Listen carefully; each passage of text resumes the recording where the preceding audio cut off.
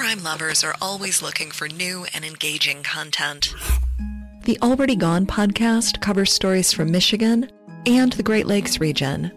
Cases you haven't heard before, like the Mayo Hunters or the murder of 16-year-old Justin Mello, plus better-known cases like the death of Jane Bashara and Illinois' own Lori Dan. Already Gone started in 2016, so there is a big back catalog for you to enjoy. Find Already Gone on Apple Podcasts, Good Pods, or your favorite podcatcher.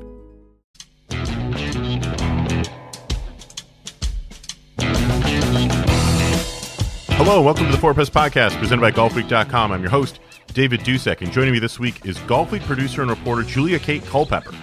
In the podcast you're about to hear, Julia Kate and I talk at length about the role of social media in sport and in golf, and how it's affecting not only how we get news and information, but also how athletes interact with fans, and how leagues try and get their message across to viewers and people who love their games. The conversation's a little bit different than most of the Four Press podcasts we've done in the past, but I know you're going to want to listen.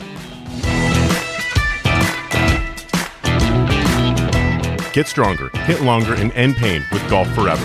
Created by Justin Leonard and co-author of the Younger Next Year Back book, Dr. Jeremy James, Golf Forever is the Take Anywhere online golf fitness program that helps you build a body primed for golf. It's simple, safe, and it works. At home, in the gym, on the golf course, Golf Forever's easy-to-follow exercises, warm-up routines, and course management videos will help you play your best pain-free. Sign up today at golfforever.com and use promo code GOLFWEEK for a free 14-day trial.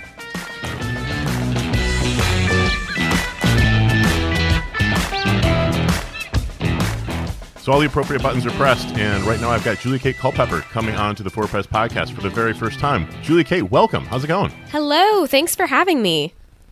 It's good to have you here. So we're not too far away from when people are still supposed to be having their New Year's resolutions, at least fulfilling their New Year's resolutions. Did you make any New Year's resolutions this year? That is the question this time of year. I do not have one. I heard someone say their resolution is just to be better.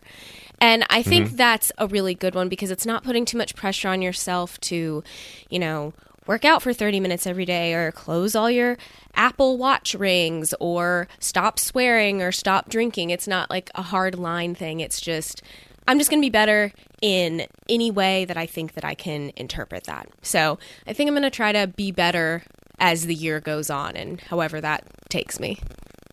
The stop drinking one would be difficult for me because I play golf and people drive you to drink and such like that. The exercise 30 minutes a day is a nice aspirational thing, but I have two kids, and some days I get to take them everywhere to go exercise and watch them swim and play basketball and play baseball and stuff like that. And as much as I would love to say that I set a New Year's resolution that this is the year that I'm going to wake up at least 3 or 4 days a week at 5 a.m. and get my gym stuff done beforehand, that's not going to happen. I know that's not going to happen. Yeah, I stopped making New Year's resolutions, but I'm always curious to hear what New Year's resolutions people have.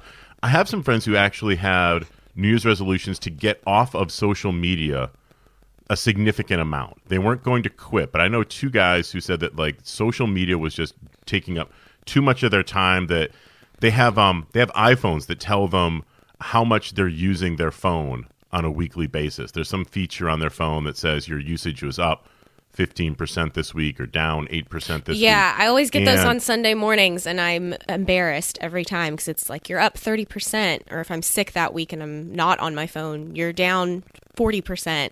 Yeah, and it shows you the apps that are using most of your time, and you can say, well, some people are on the phone and actually talking to people, or they are using email, which can be a lot of work-related stuff. And these guys were like, I'm on Facebook over the course of a week for 5 to 6 hours, which to me is mind-numbing. I'm not a huge Facebook person. I have become someone who uses Twitter as part of our jobs. You and I, use Twitter for news things like this and that.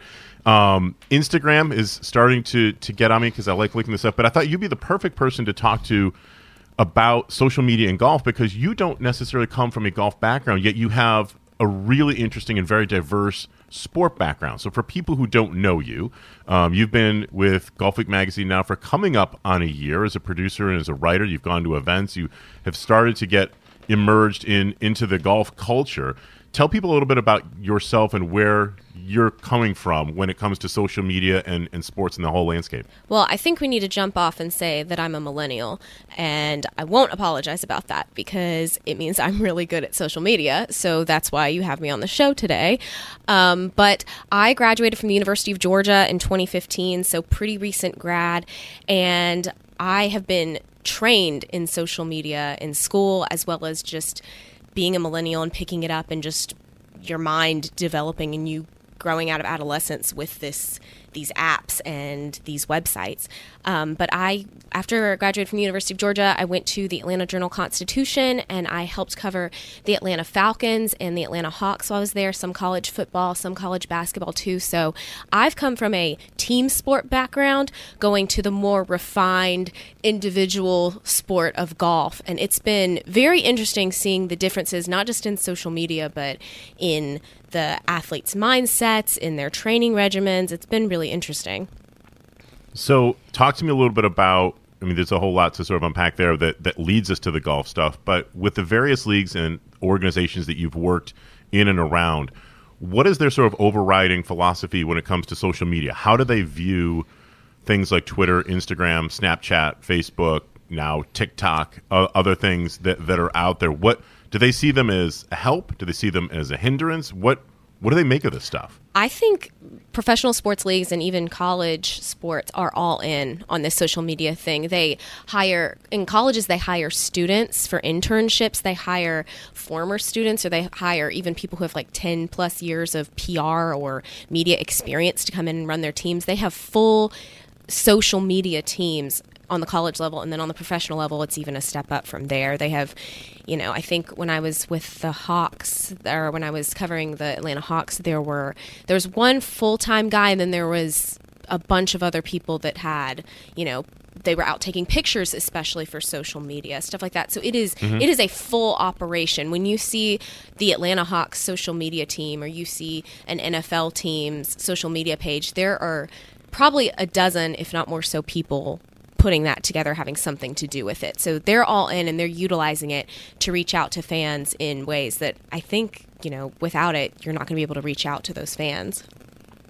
So what are they doing? Like, I would imagine that, there's a whole lot of different sites that will do things like show highlights. My son is 15, and Charlie's a big basketball fan, loves the NBA. But what's funny is I liked the NBA, and I like college sports as well, especially college basketball. Growing up in Syracuse, New York in the 80s and the early 90s, Big East basketball for me was religion. I mean, I not only knew all the guys in the Syracuse Orange, but as well as obviously Georgetown, St. John's, Villanova, all these classic teams, and you watched every game. Charlie doesn't watch games.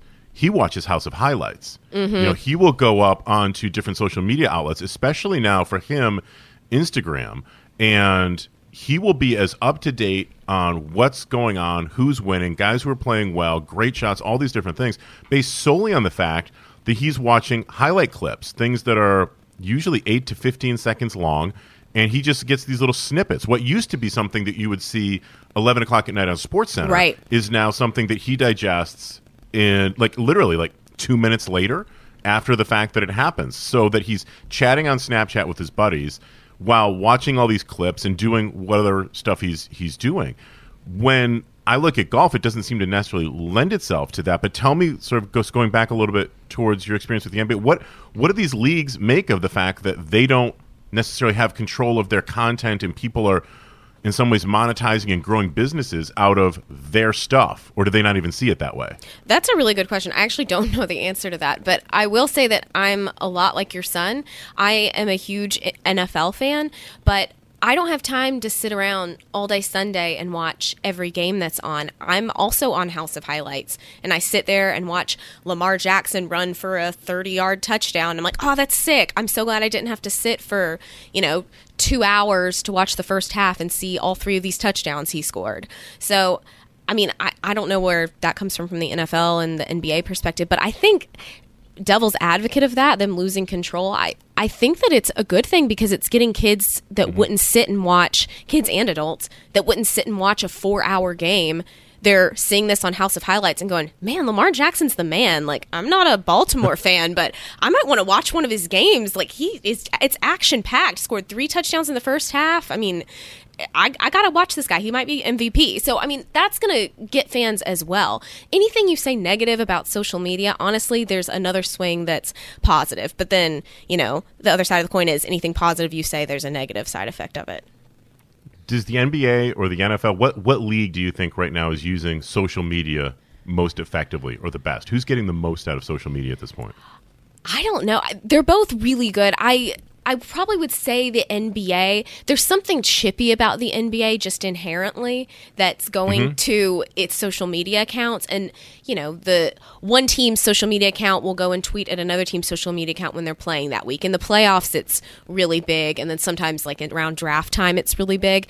I mean, you can just go back and scroll through. They'll be tweeting at each other all the time. It's a camaraderie thing, and it's like making them an NBA unit. I love it. I think it's so much fun because, as I said, the NBA is inherently chippy, just on the court, players in interviews. It's petty, and then the NBA Twitter accounts bring that. It feels like the players are as savvy at using social media as anybody out there. And I think that when you look at football players, the field is farther away. They're in helmets, behind face masks, and there's a disconnect between the fans and football players. They also don't necessarily look like most people who are just like walking down the street. NBA players are massively tall, but when you're watching it on television, like, you can see facial expressions. You can see when guys are happy, when they're pissed off about something. You can see all these things. But then NBA Twitter, to me, I mean, there's dust-ups, there's feuds, there's all kinds of things that sort of happen. The guys are showing off the clothes that they're wearing coming into the arena at night. James Harden, Russell Westbrook. That's my favorite part, man. That's my favorite part of NBA Twitter. You show all the outfits. We don't get that too often. I remember when we were at the Tour Championship a couple years ago, and Tiger Woods came in with the sunglasses on, the hat on backwards, and he's got, you know, the red shirt already on. And I forget who was the first one over, but they were like, "Oh, damn, just game over. Just Tiger by 1 billion." And it was fantastic. It was something to laugh about at the time. We don't get a lot of that. I mean, television, it's interesting, has made it so that the PGA Tour doesn't allow us, credentialed media, very often to put things up in real time like the NBA, Major League Baseball, certainly the NFL, would seem to allow certain accounts to do that. And in some ways, I think it's really discouraging because one of the ways that people, and this has been in the news with the whole fanboy versus, you know, old man media debate that kicked up during the President's Cup, is we would love to be able to do some of that stuff. We're not able to always do everything that we would want to do. And I don't mean to sort of unload that whole can of worms, but it's a lot of the things that other leagues do or certainly don't discourage, we're not doing. I love the whole runway thing. To me, it's hysterical to see the guys show up. I forget the quarterback that was riding his bicycle to Teddy Bridgewater. Yeah, to the fantastic. Saints. Yeah, he rides it every game. And see, I am not a Saints fan. I wouldn't know that if I didn't see that on social media, that the NFL, like the Saints, someone from the Saints facility, a media member, a staff member, someone, a fan, family member, recorded Teddy rolling up on his bike, rolling through the tunnels of the stadium. And that gets picked up by the Saints. That gets picked up by the NFL or House of Highlights, whoever. And I see it, and I go, what a cool guy. That's awesome. That's so unique and genuine. But, I mean, I wouldn't have seen that just as a generic NFL fan. Exactly. So let's bring this around to golf a little bit. You said that you've got some social media training, formal social media training, so you're way up on me. Is there a social media outlet that you think is especially well suited for golf? My initial take would probably be Instagram, because golf is such a visual medium, and Instagram seems to be the one that is most photo-driven, which doesn't mean that you can't put images and obviously video clips onto Facebook and Twitter and other things. But would you agree with that, or do you think that there's one that's maybe a little bit better suited for golf in general? I don't know. You have a good point, because I think golf, like the small highlights that you do have, you know, there's 3-5 shots per hole if you're doing it right. And you have those action shots, but then, I mean, what else do you really have? Them walking to the holes. So there's some visual component to it, but I think I love Twitter with sports stuff because you can get the verbiage and like the people talking. I don't know. I wish we're talking about how, what's better suited for golf. I really wish golf and golfers would get, I don't know, more onto social media and show more of who they genuinely are. Because what we see of golf, I think, is, the Rory, the final putt at the Tour Championship. We see that big highlight. We see someone hole out. We see someone, find a pond or find a bunker. We see Patrick Reed in his, 2-shot shovel controversial. Oh, you can say it. He cheated. Go ahead. You can say it. He cheated. Yeah, your words, not mine. But, we see those type of things, but we don't see anything, we rarely see something genuine, them like walking to a hole or saying, talking about each other on social media. I would love to see that more on Twitter. I think there's a big, I guess to answer your question, there's a big opportunity there for golf to figure out what they want to do. Because right now it seems like they're just kind of doing the bare minimum. Like we're posting videos of what happened. We're posting photos of the winners. We're posting links to our stories. We're posting tee times. We're posting whatever. There's just not really an opportunity where they've broken through, like NBA is being petty. NFL is showing, behind the scenes looks in the locker rooms and Teddy rolling up on his bike and Cam Newton's outfits. Now, we're showing that kind of stuff. The one group that seems to be doing that more than the PGA Tour and the LPGA Tour is the European Tour. They have done some really hysterical stuff. The fact after the Ryder Cup, when they showed Francesco Molinari, in bed with the Ryder Cup alongside Tommy Fleetwood, was laugh out loud funny. And to get those two guys to do that picture was really great. They've had guys hit shots at drone cameras over the driving range and the practice area and stuff like that. They seem to be wanting to try and do a little bit more in terms of let's try something and see if it works. And one of the dirty little secrets in this trade that you're aware of and that I think sometimes gets forgotten by people who are outside the ropes and not involved in the media is it's hard to be funny. Being funny and coming up with genuinely laugh out loud content is not easy. And it's so simple to try and do something funny and have it fall right on your face. And I wonder sometimes if the PGA Tour and the LPGA Tour are a little bit too risk averse, where they just inherently play everything safe. Well, they're not willing to do that. Think about golf itself. It's a reserved sport. I mean, that's the type of people you have playing. That's the type of attitude that is allowed in golf. You must be reserved, and if you show emotion, you're a Patrick Reed. The only time you can show emotion is if Tiger, you win the Master and you double fist pump and scream. That's awesome, and everybody loves it. But I mean, NFL, you have, who was it from the Steelers or the Browns when they got in the brawl and just were like showing emotion and hitting each other with helmets. I mean, that's the NFL, and then NBA, they get in scuffles all the time. Golf, you don't have that, and you don't have people going out of their element. It's very reserved. So that does make sense. Hey, ever hear about the ex-football star who robbed a Brinks truck, then tucked $400,000 under his arm like a football and escaped using an inner tube? No? Then you'll want to listen to Season 1 of The Sneak, a podcast by For The Win and USA Today Sports. Here, take a quick listen to the man who actually pulled that off. In 2008, a former D1 football star pulled off a robbery so daring and so strange that it went viral worldwide. It was a perfect crime story. There was just one problem. It wasn't the real story of what happened. The Sneak is a new, serialized true crime podcast from For The Win and USA Today Sports. You can subscribe now on Apple Podcasts or get it anywhere you get podcasts on Tuesday, January 14th.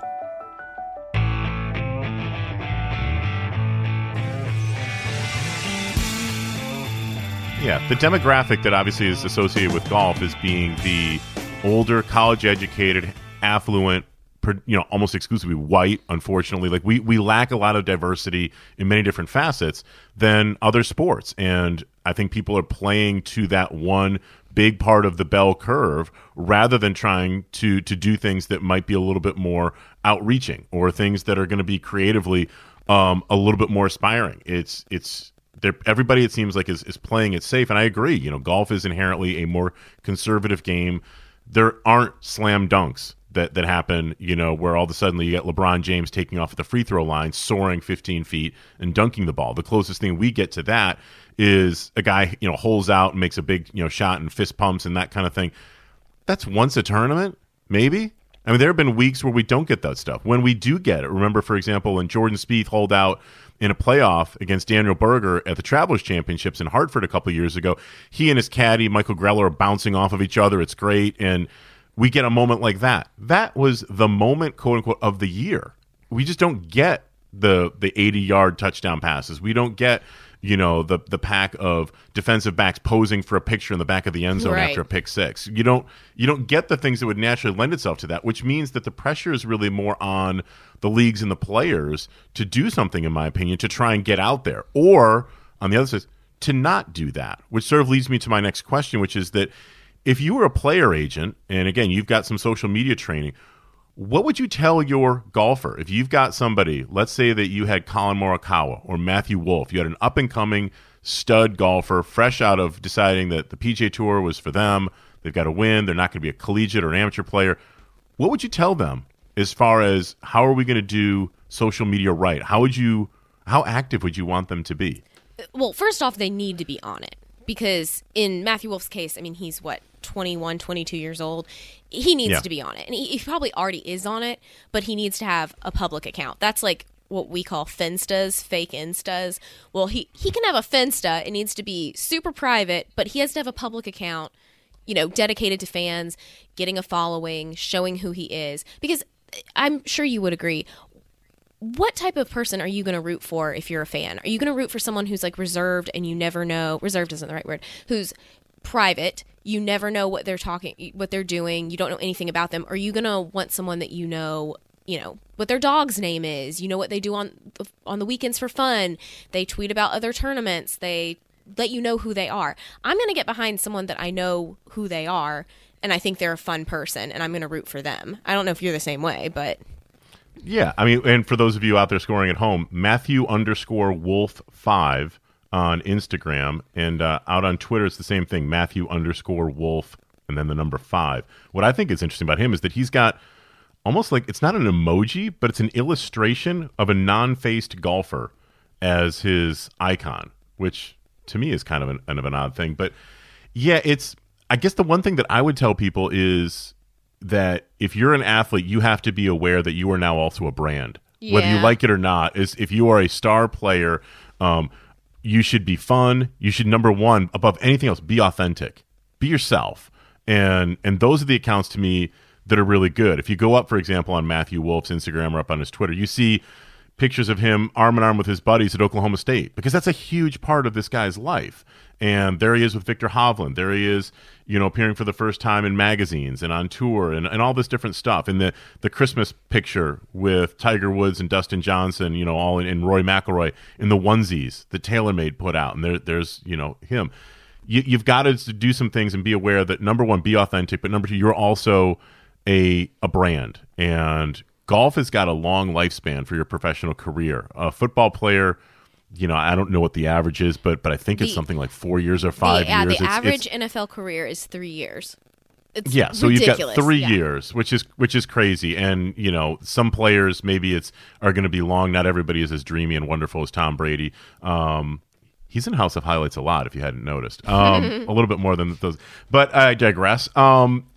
You've got to play the long game out with this. Basketball players, maybe the lifespan of their career is a little bit longer than the NFL, but we've got to be in for the long haul, which means you're trying to do things with that in mind. I don't know exactly how that changes it, but I think it's something that athletes, when they're young, 22, 23, 24, you don't necessarily think that way. So I think the job for the agent is to do that. But it's interesting to me when you were saying earlier that you want to see more of their lives. Give me an instance, like what are some of the things, not necessarily like riding a bicycle, to the tour stop at Kapalua or the Sony Open or the Players or something like that, but like what are players missing? What are you wishing that we were getting more of that you haven't seen to this point from enough players at least? So I think someone who's really good at it is Phil Mickelson, actually, and he is not a millennial.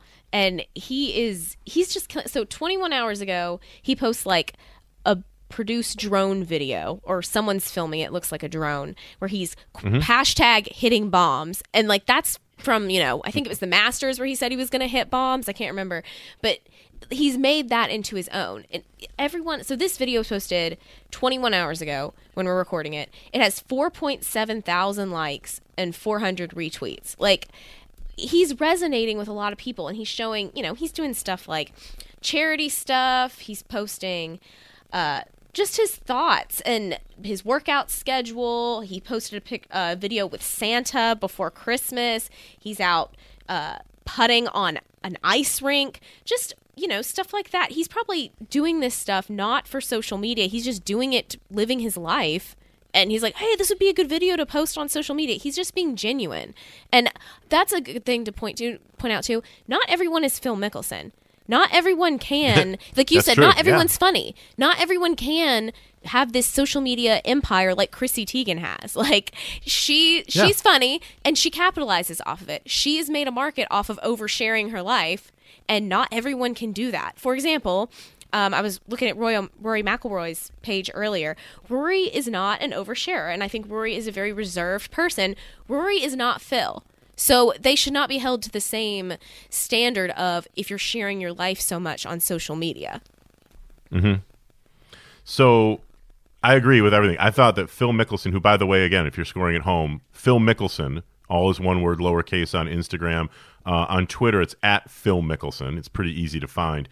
He's been a revelation. I mean, late to the party coming onto social media, really starting it up last year. I thought what was interesting is that Phil clearly had some ideas about how he wanted to do it. He had a show where he's basically bringing people on, and he's almost acting as a host.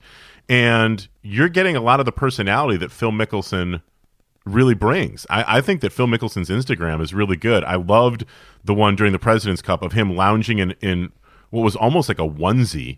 An American flag onesie, yeah. Yeah, it was like an American flag, like a romper, holding on to a cup, watching all these televisions like we would be at home. If you're waking up in the middle of the night, or if it's late at night or whatever, and you're lounging on the sofa watching golf, and there's Phil Mickelson doing the exact same thing that you would do. And yeah, it's great. He's doing some stuff, obviously, with Callaway, which is a big one of his sponsors, and KPMG and some other stuff. But okay, it's Phil Mickelson hasn't been playing golf competitively for a little while. What do we see? We see Phil Mickelson working out in the gym. We see him doing some skiing, and then we see him with Dave Pelz and Eddie Pelz and some of his gang, his brother, out there getting ready to get at it and get out there on tour.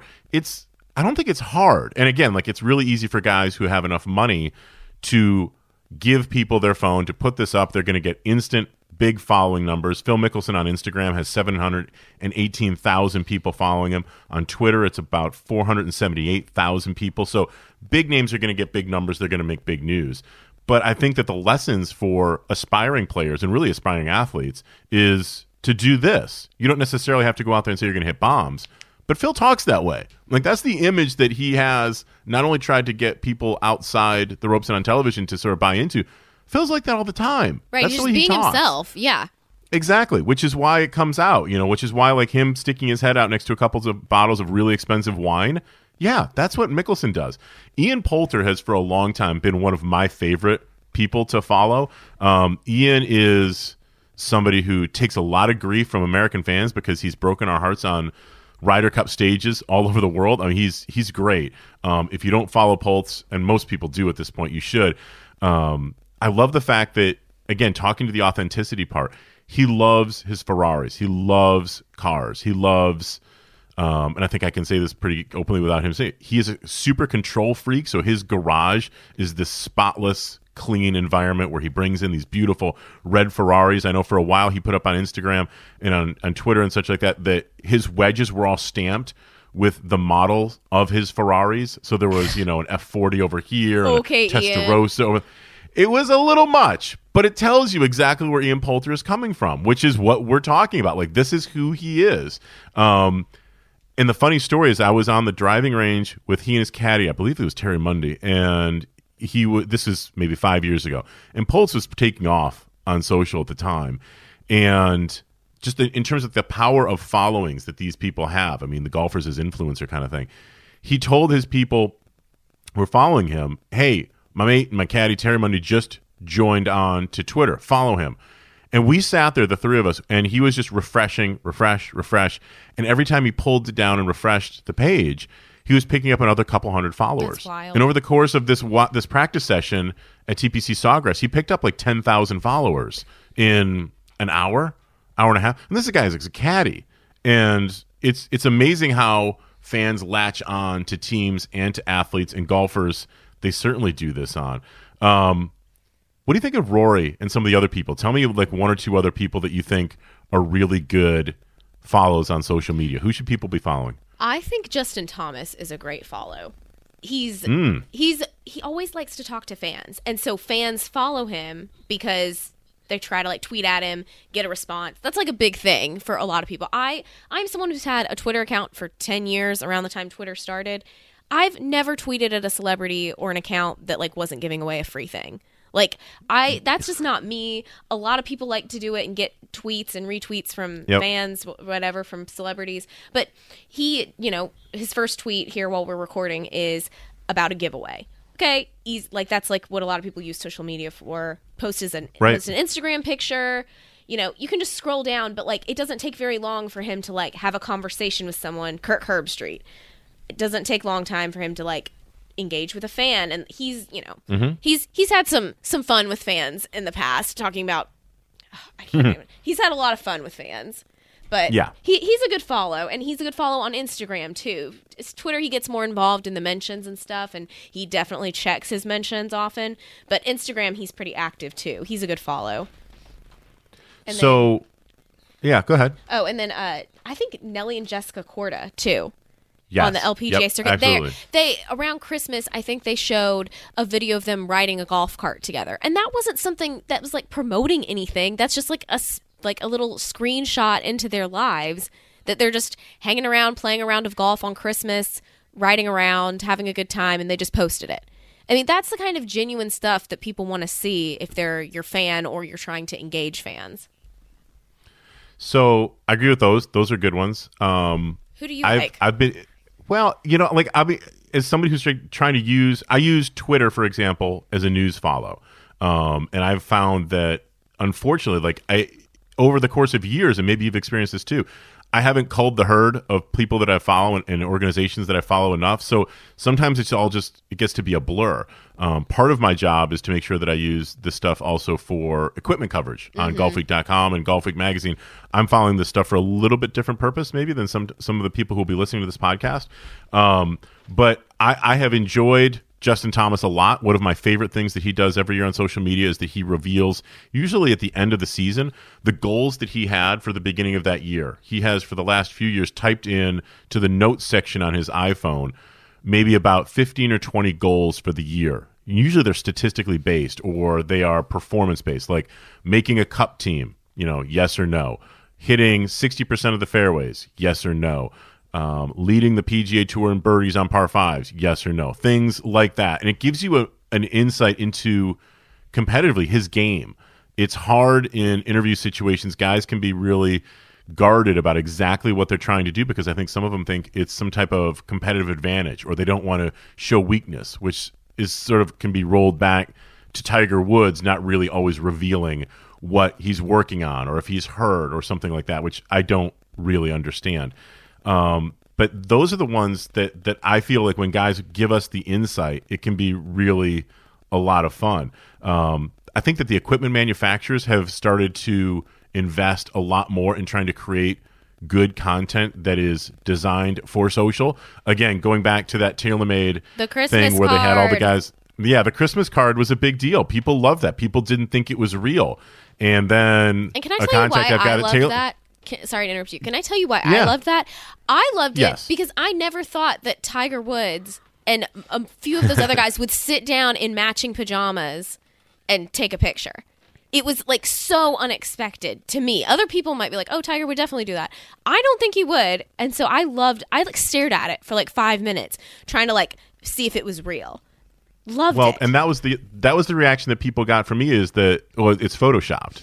And my first impression, because I physically got the Christmas card sent to me, and I looked at it. I opened up the envelope. I looked at it. I'm like, oh, this is absolutely shopped. There's no way that they're getting Tiger Woods and Dustin. I'm like looking at Rory McIlroy, who is sitting, as my daughter would say, crisscross applesauce in front of the fireplace. Yeah, he's on the floor. Yeah. Like, come on. And I'm looking, I'm like, boy, it's a really good Photoshop if it is. I mean, it's properly done. And then I had someone who was at the photo shoot. That was explains to me, that was the very first photo they took that morning at the TaylorMade ad shoot. And they texted me a photo of the photo shoot going on, like with the photographer right there, the lights. I'm like, oh my God, it's real. So are they all there at the same time? Yes, they were all there at the same time for the day. Because I looked at it for so long because I was like, are they, like, did we Photoshop them in like how Kim Kardashian Photoshopped her daughter into their Christmas card? Like, are we doing that type of stuff? But no, that's wild. I love that. Well, that's when the checks are big enough, the guys will do a lot of things. That's true. And getting into Christmas onesies is one of them. Question for you that sort of occurred to me as we've been having this conversation is that social media, for as many good things as it does, it can be also a really dark place. It can be someplace where if people don't agree with your opinion or your take, or they don't like something about what you're doing, the anonymity that social media allows people to have, they get pretty gutsy. They all of a sudden, they get ballsy because they know that no one else sees them doing it. They say things they would never say to someone to their face because they're anonymous, and it's unfortunate. Like it's garbage. It's one of the things that turns a lot of people like my buddies off to social media.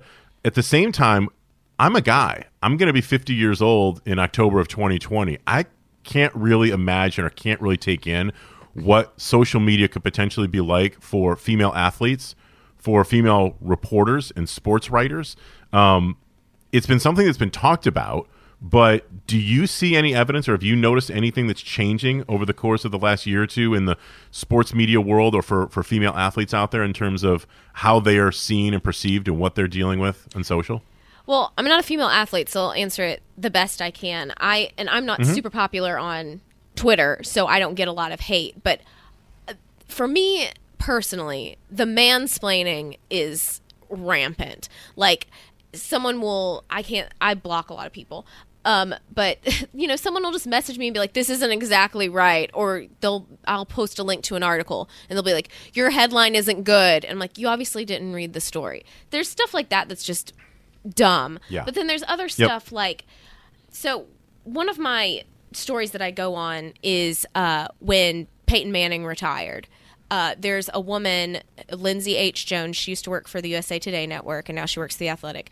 She asked Peyton, it was right after the Me Too movement got started, and a former trainer at the University of Tennessee accused Peyton and some other former football players in a lawsuit of exposing himself to her as a joke in the training room. And Peyton hadn't had a chance to deny it because it came out after the Super Bowl and right before his retirement. So there was like a dry spell of 3 weeks. So in Peyton's retirement press conference, Lindsay Jones asks Peyton if he would like to address the complaint and the lawsuit. And he basically says something like, this is a happy day and I'd like to just focus on this part of it. Was respectful, didn't say anything about it. It's a lawsuit, so he obviously can't. But people on Twitter call Lindsay the C word. They message her, and tell her she's awful at her job. Why would she slander Peyton Manning like this? And that's the type of stuff that women in sports, media especially, put up with. Just outrageous, accusations, outrageous comments aimed at them that have no basis, have no place on any social media platform, that kind of stuff. And female athletes, I feel like it's probably not that much different. It's just ignorance that people aim at them. There's probably a lot of sandwich, like, go make me a sandwich comments, which are, they make no sense. Great to know that Fred Flintstone is able to use an iPhone. That's wonderful. Right, stuff right. I'd hoped that it was getting better. I'd hoped, and it's my own self being naive about the whole thing. My daughter Lindsay's 10, and she's not on social media. She doesn't have a cell phone yet. Good for you. Yeah, she shouldn't have one if she's dead. TikTok. She wants one, but she's not going to get it for a little while. And it's for women and certainly for girls. I just see it as a very dark, hole to fall into. It's a pretty deep spiral. It can be really dark. But I did read this stat one time that said that all those like hateful comments or like social media comments just in general come from about 3% of accounts. Yeah, So I believe that. It's the same small, it might not be that, the numbers may have changed. It's the same small group of people that are making all these comments. Like, the thousands of comments you see are just like a small majority or minority of loud people. The majority is not saying anything, is not attacking people. But then it comes to the ultimate rule. If you're not doing anything hateful, that's great, but you need to be attacking and reporting the people who are doing the hateful things. And I think that's becoming more a thing. I see a lot of men, especially in comments, when there's a hateful comment toward a female reporter or athlete, they're saying, hey man, this isn't cool, like she knows a lot. Or someone will be like, you've never played football, you've never played basketball, whatever, why are you commenting on this? And then someone will be like, Belichick never played football and he's pretty good at it. A dude will come and message that. So it's getting better in that sense, because more men are starting to be like, we need to stand up against this, but it's still going to happen. It's always going to happen. As long as we have anonymity on social media, people are going to say hateful things. I totally agree. And you and I are not anonymous. If people want to follow you on Twitter, it's at JK Culpepper. I'm on Twitter at golfweek_Dusek, and you can also find me on Instagram at David Dusek, DavidDusek. We both work for Golf Week Magazine. You can head Golf Week Magazine on Twitter at Golf Week Mag. Julia Kate, I really want to appreciate you. I appreciate you coming on to the Four Press podcast. We'll do it again, and who knows? Maybe the next time I'm in Atlanta, which tick tock, I can hear the Georgia pines, the loblolly pines, maybe some of those birds tweeting, the azaleas maybe in bloom. Yeah, it's supposed to be the Masters is not too far away. It's supposed to be 60 degrees here today, so even if you come earlier, January 10th, it's supposed to be in the 60s. It's very nice. Is Matt Ryan free this weekend to play golf? Oh, he's always free in the postseason. You know that. Sorry, Matt. I do. He's a nice guy. Thanks a lot.